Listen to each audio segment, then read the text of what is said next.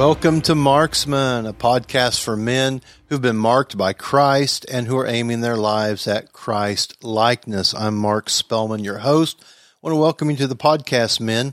Thanks for tuning in, watching here on YouTube or on whatever audible platform you might be listening to. I want to welcome you to the conversation. Been enjoying a conversation. I've personally been really enjoying this conversation the last few weeks as we're diving into what we're calling a to-be list. You know, we all know what a to-do list is. We live by our to-do list, don't we, men? And that's a good thing, you know, having good priorities, being organized. You know, half the time, if we don't write it down, we're going to forget it, right? So it's good to have that to-do list. But it's also good to, for our heart's sake, to have a to-be list, you know, to make sure that identity-wise, we're really focused and we're working as much on what we are being as much as what we are doing. Because as one comedian I heard say, we are human beings, not human doings. So kind of a play on words, but it makes the point. So we've talked about recently, if you've missed any of the episodes, you can check it out.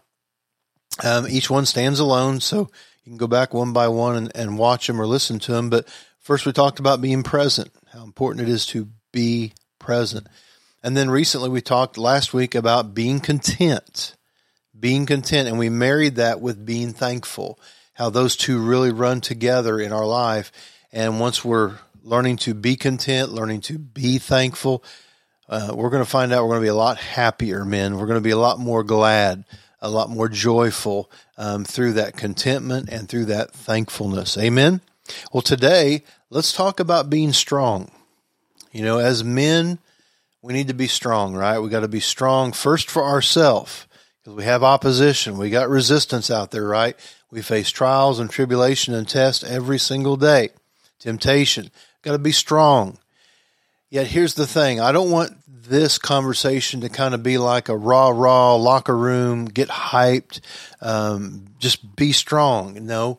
There's a way that we are strong and made strong. You know, David, it says, the psalmist says, he encouraged himself in the Lord. In other words, he tapped into strength. He tapped into courage as he waited on the Lord. Now, the context of that verse there is when they came back to Ziklag, the village was burnt down, their wives and children were stolen, and it got so bad, they all were so heartbroken that eventually his mighty men, those who were with him, they were ready to get a new leader. I mean, they were talking about stoning him. I mean, it got bad. And yet the Bible says David encouraged himself in the Lord. In other words, he pressed into his relationship with the Lord. He found courage. He entered into courage in the Lord, in his walk with the Lord. He found that courage in God's presence.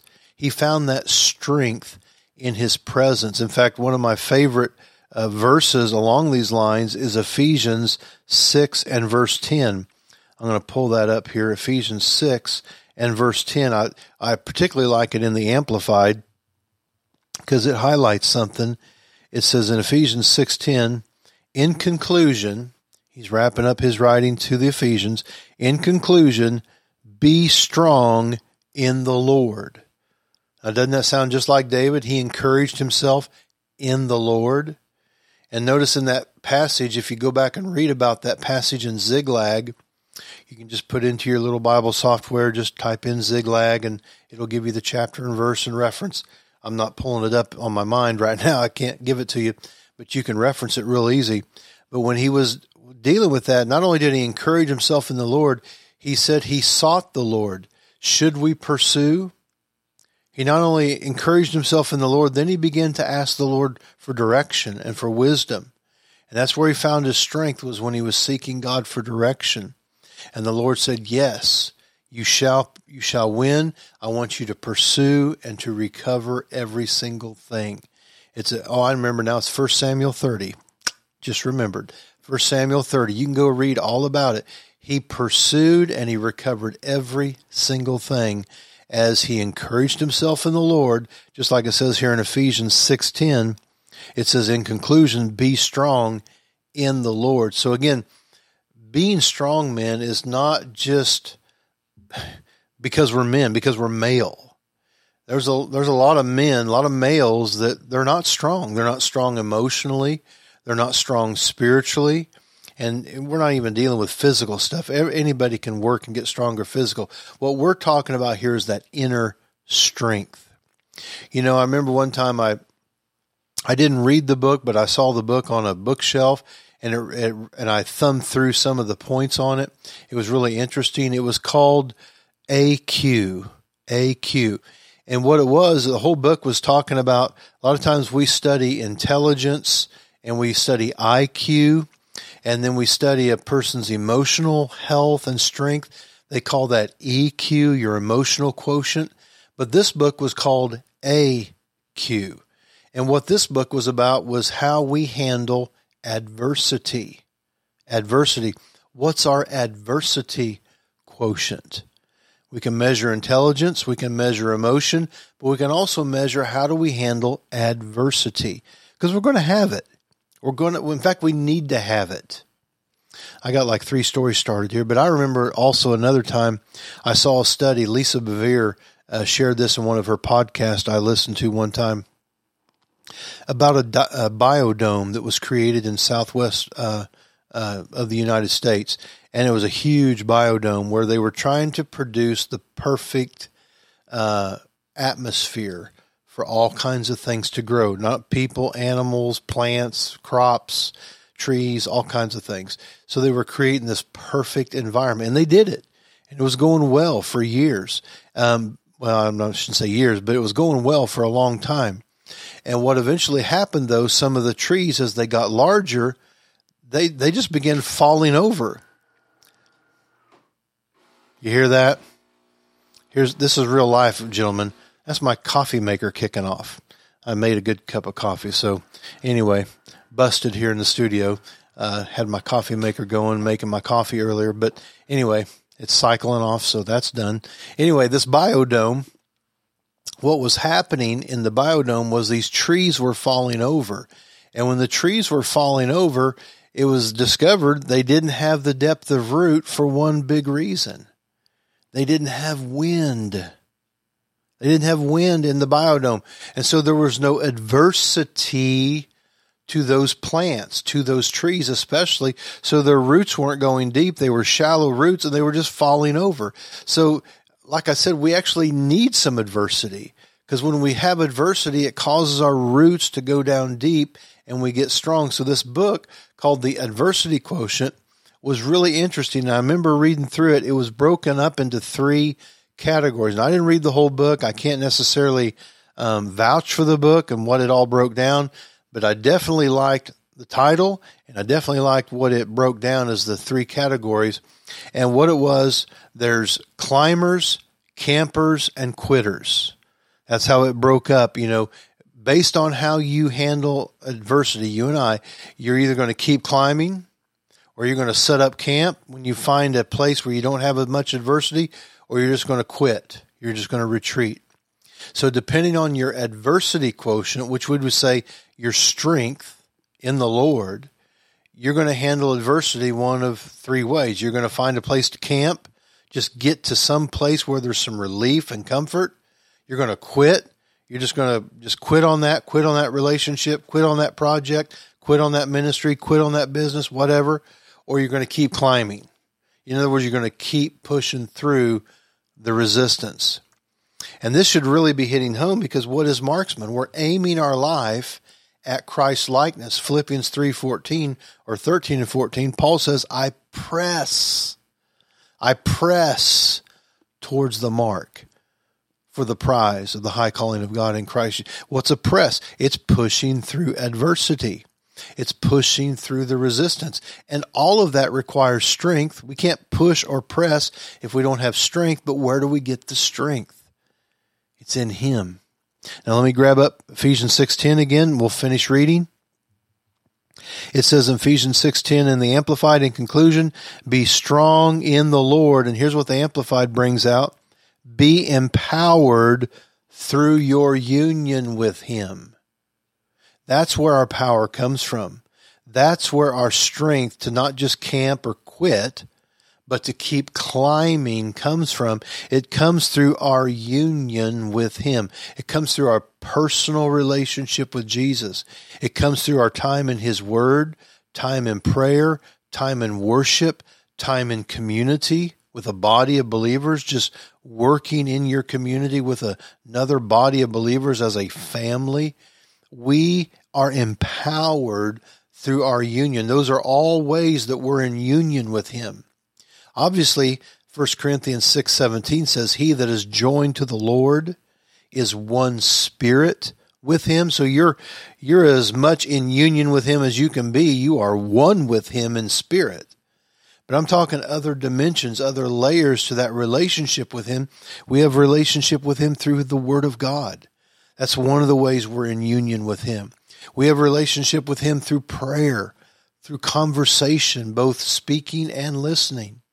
We have union with Him through other relationships in the body of Christ, through community, through brothers and sisters in Christ, people who know the same Lord as you know.